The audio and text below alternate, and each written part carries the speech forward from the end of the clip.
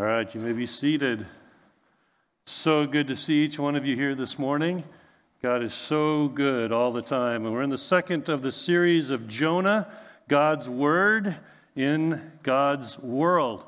And today our theme, or the title, is Jonah on the Run. Jonah on the Run. You know, Jonah's response to God's call wasn't unlike many of us. For years, I used to listen to the Jonah story thinking, come on, Jonah, what are you doing? Clear call of God. You go out on a boat, you get swallowed by a fish.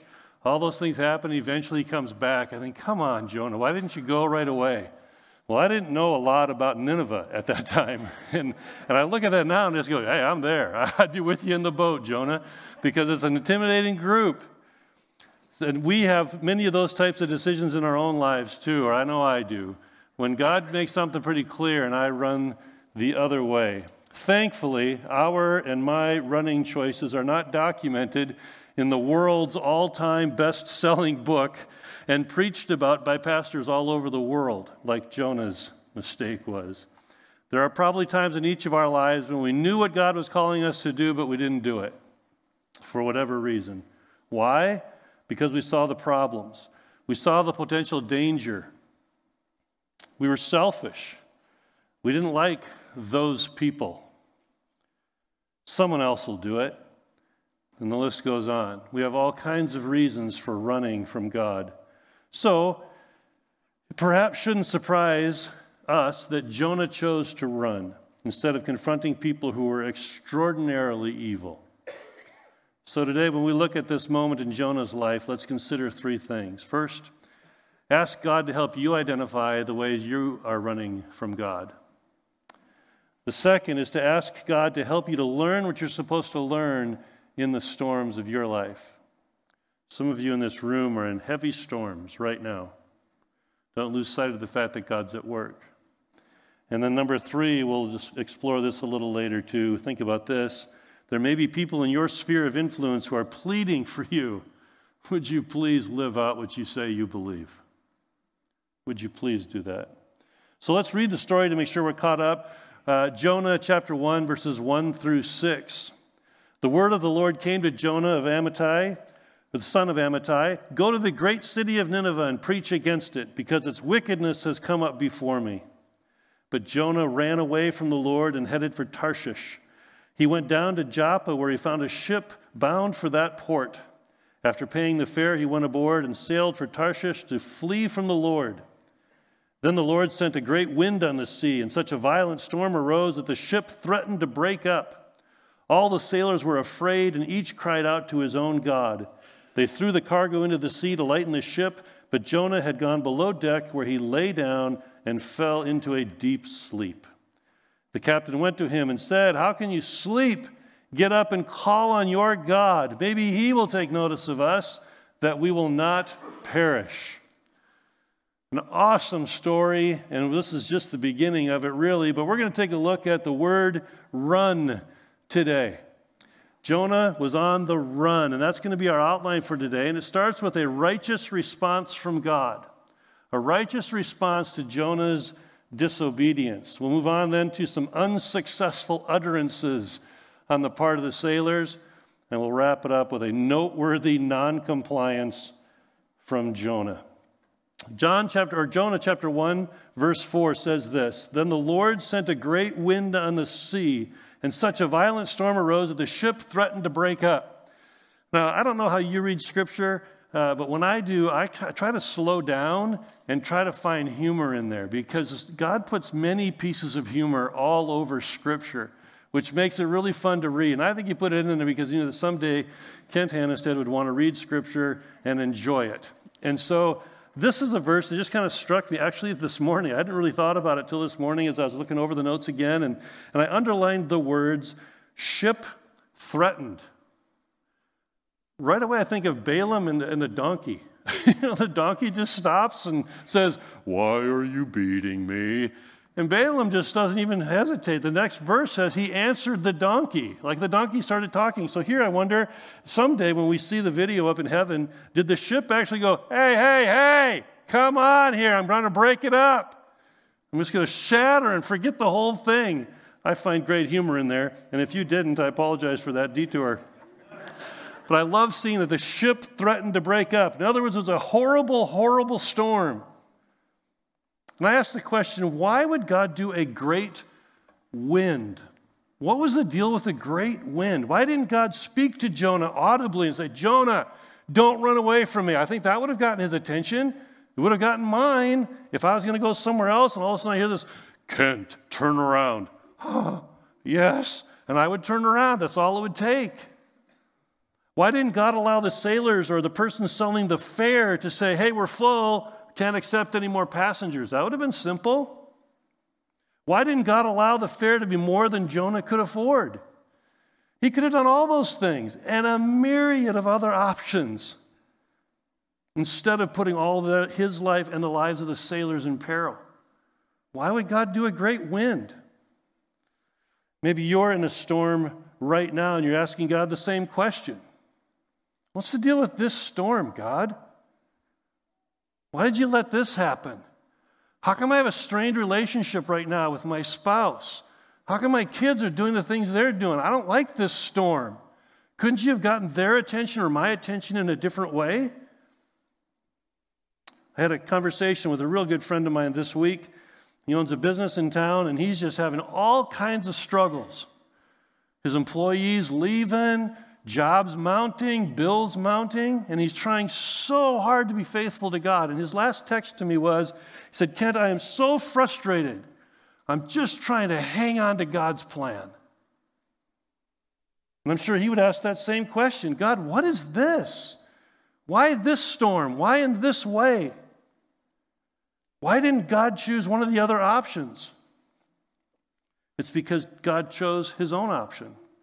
Because he's God. And he knows so much more than you and I could ever know. It was his righteous response. The storm was sent because of Jonah's disobedience. Storms and difficulties are aren't always a result of sin or disobedience. But while storms and difficulties aren't dependent on the presence of sin, sin will always, get this, result in a storm or a difficulty or some type of a compromise in your life. So while it might not turn out to be a storm, you might be able to identify the consequences of your sin right away. But other times, we think we don't suffer any consequences for our sin because we didn't see any. And so we think, well, it's no big deal if I do it again, whatever it is. However, disobedience always carries a consequence. Perhaps a slow hardening of our hearts towards spiritual things. Eventually, strained relationships. Maybe compromising of our integrity or more. There's always some consequence to sin. And our sin isn't always only about us either. Jonah's sin, the rejection of God's leading, ended up with the pagan sailors experiencing the storm as well. They didn't do anything for this particular incident to happen. They're just out doing their jobs. Our sin seldom affects only ourselves. It can impact our family, our friends, teachers, teammates, work associates, and others we've never intended to harm. And we think our selfish sin isn't that big of a deal. But in the midst of this storm and in the midst of your storm, we can take confidence to know that God's mercy is always at work. God's mercy was at work in this situation as well. Tim Keller, in his book, The Prodigal Prophet, I like how he says it, there's deep mercy inside our storms. Storms can wake us up to truths we would otherwise never see. Storms can develop faith, hope, love, patience, humility, and self-control in us that nothing else can. God was bringing Jonah back into right relationship with him through the storm, and he wanted to get the sailors' attention too. So he could have dealt directly with Jonah, but he had a bigger plan. He also wanted to address the sailors. His ways are not our ways. Many times I look at my life and I think, God, I would have done it differently. And he goes, I know, that's why I'm God and you're not. Because I have a better way of doing things. Why didn't God do any of the other options? Because he's God. and he knows so much more. Isaiah 55, 8 and 9, for my thoughts are not your thoughts, neither are your ways my ways, declares the Lord. As the heavens are higher than the earth, so are my ways higher than your ways, and my thoughts than your thoughts. God wasn't only bringing Jonah back to himself, he was also reaching out to the sailors. So in the middle of your storm, we can remember another promise too from Romans 8:28. And we know that in all things, God works for the good of those who love him and are called according to his purpose. In other words, if it's not good, he's not done. He promises he's going to work it out for good. Does it mean it's during our lifetime that we're going to be able to identify to go, oh, now I understand why I went through all of those things. Look at this nice, neatly wrapped package of blessing that you gave me. God doesn't say it's in our timing. He says, I'll take care of it, but I promise it will work out for the good of those who love me. The storm was God's righteous response. So how did everyone respond? Well, the sailors responded with what I called unsuccessful utterances. So his righteous response, and the sailors had unsuccessful utterances. Look at verse 5 of Jonah chapter 1. All the sailors were afraid, and each cried out to his own God. And they threw the cargo into the sea to lighten the ship. But Jonah had gone below deck, where he lay down and fell into a deep, deep sleep. You ever ask the question, how could Jonah sleep through the storm? You think about that, the ship was ready to break up. And yet he was sleeping deeply. The seasoned sailors were used to bad weather and storms. It was a normal part of their experience. But even they were absolutely terrified. It must have been a horrible storm. So how does Jonah go down and sleep? Doesn't make sense that he was sleeping, does it? I'll ask you this. Have you ever slept through an impossible storm or loud activity? Yeah, I have. You wake up and go, wow, how come there's debris all over our front yard? Oh, didn't you hear the storm last night? Nope. Or have you slept through one of your kids being ill? All of a sudden you wake up and go, oh, I'm so sorry, I didn't hear a thing. Oops. People sleep through seemingly impossible noise or activity because they're exhausted, depleted, or in deep sorrow or depression. Sleeping is their mechanism of escape. Perhaps Jonah was overwhelmed with anger, guilt, anxiety, or grief over his decision to go against God's leading. And he's just saying, I can't believe I did that. Oh my goodness, I want to just get away from life.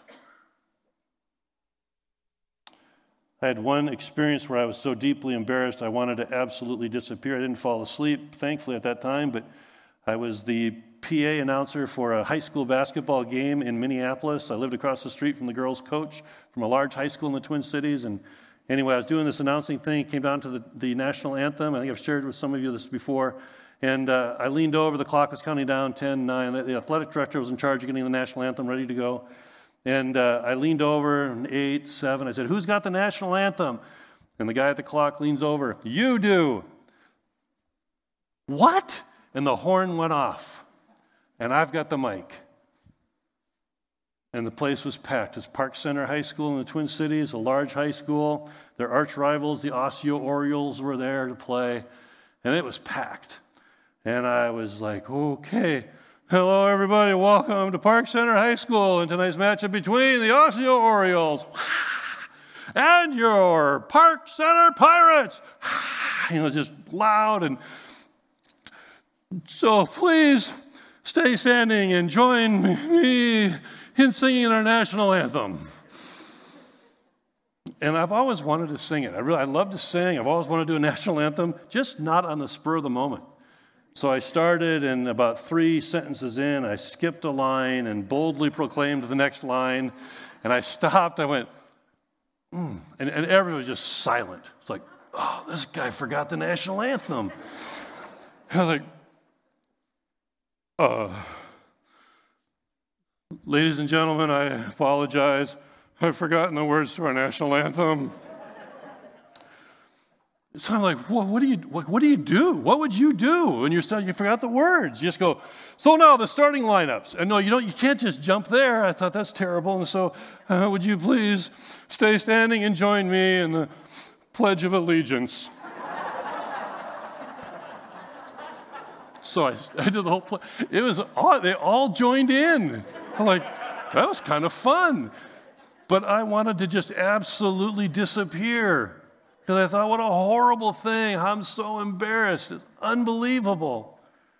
I sometimes wonder, maybe Jonah was kind of like, I so embarrassed myself at this decision. I feel horrible. I just want to disappear.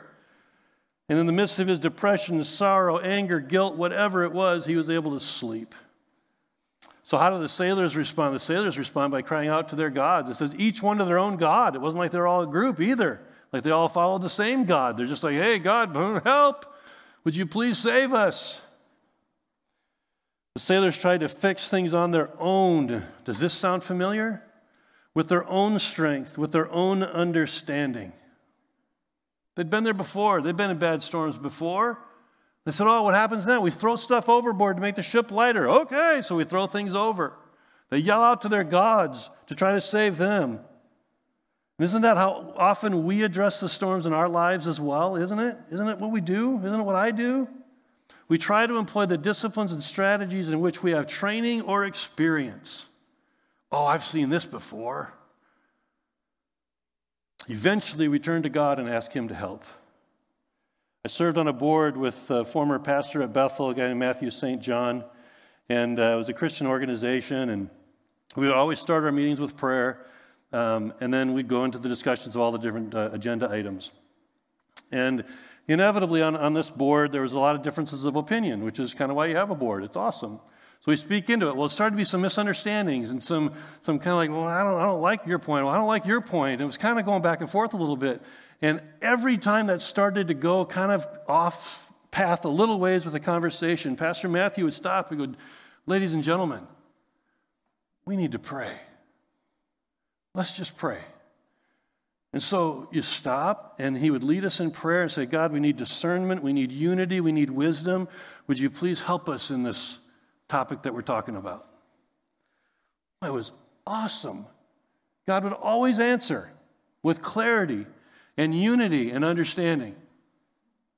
He was always first to point out, we need to have God take care of this conversation with us. It was powerful. The sailors eventually get to that point and they acknowledge their need for something else. So God's righteous response to Jonah's disobedience is the great wind, as the Bible says. The sailors' response is unsuccessful utterances.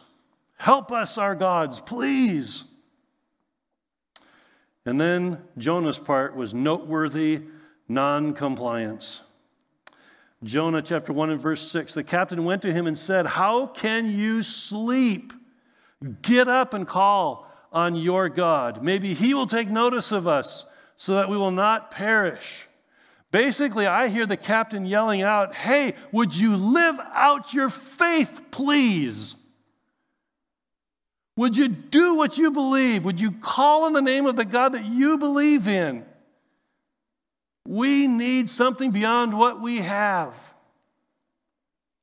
So I kind of changed the N of our run, not just noteworthy non-compliance. I did it to this. Noteworthy non-living out your faith and being confronted by a non-believer.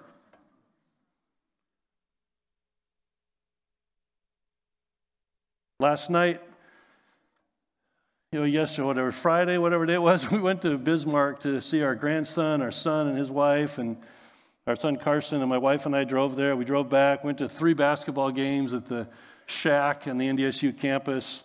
It was the EDC men's basketball tournament, and we were there watching these 3 games. Well, the Shack has it set up for COVID stuff where it's every other row.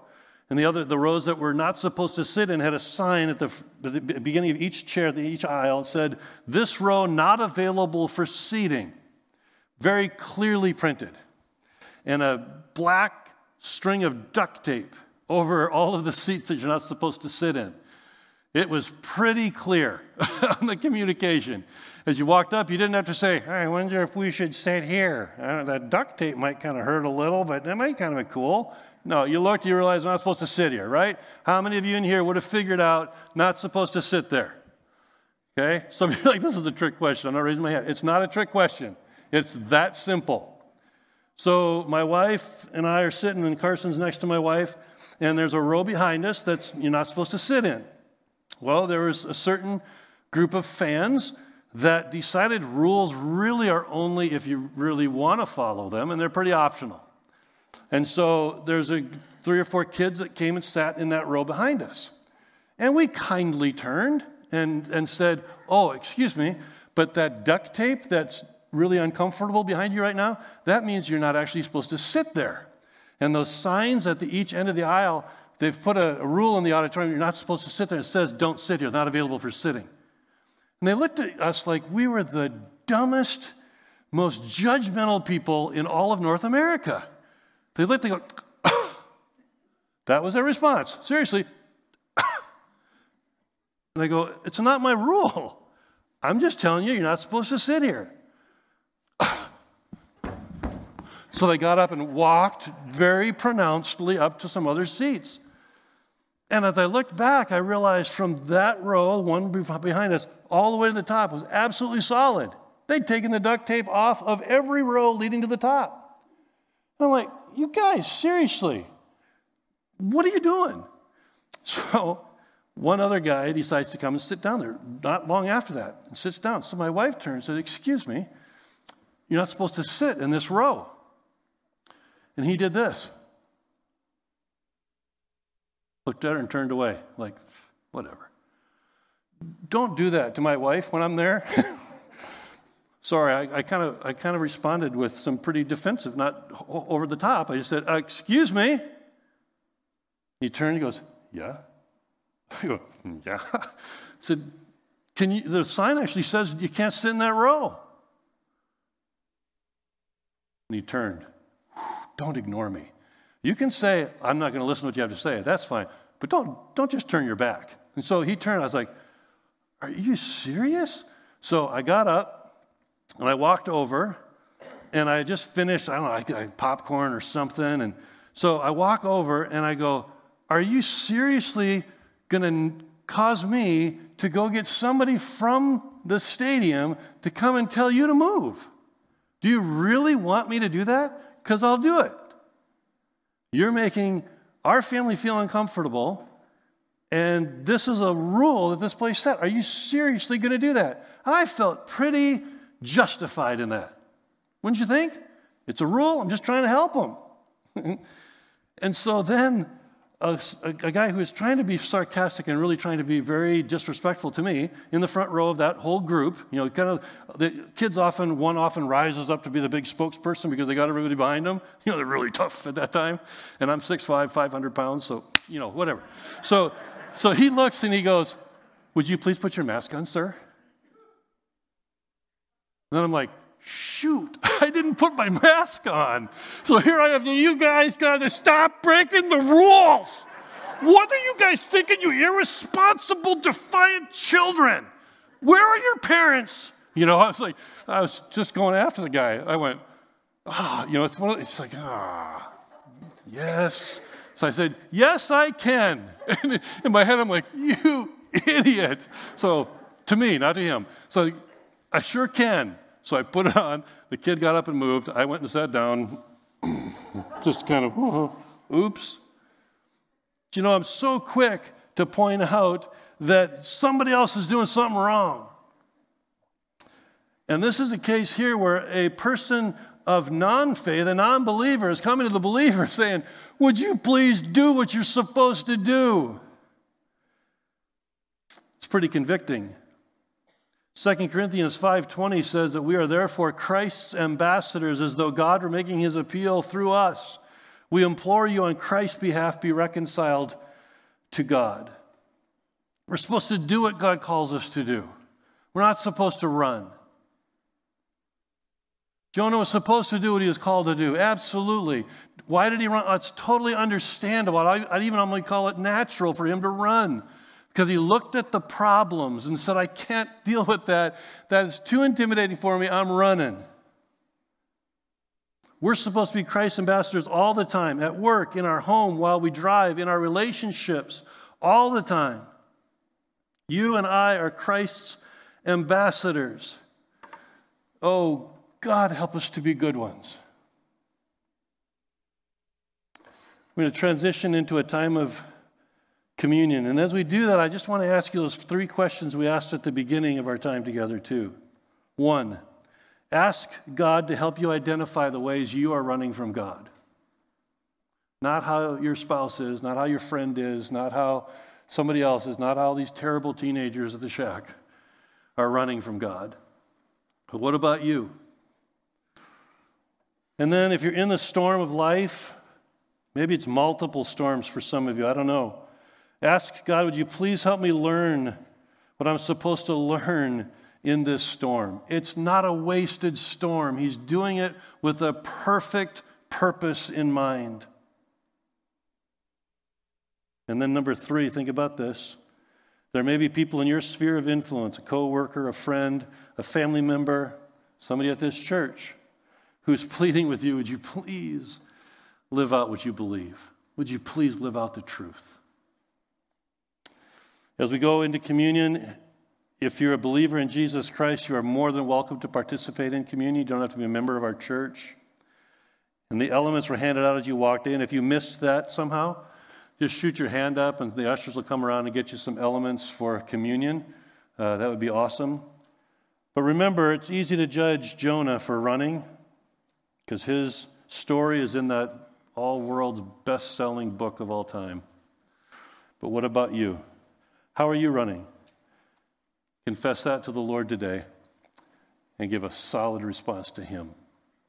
Amen.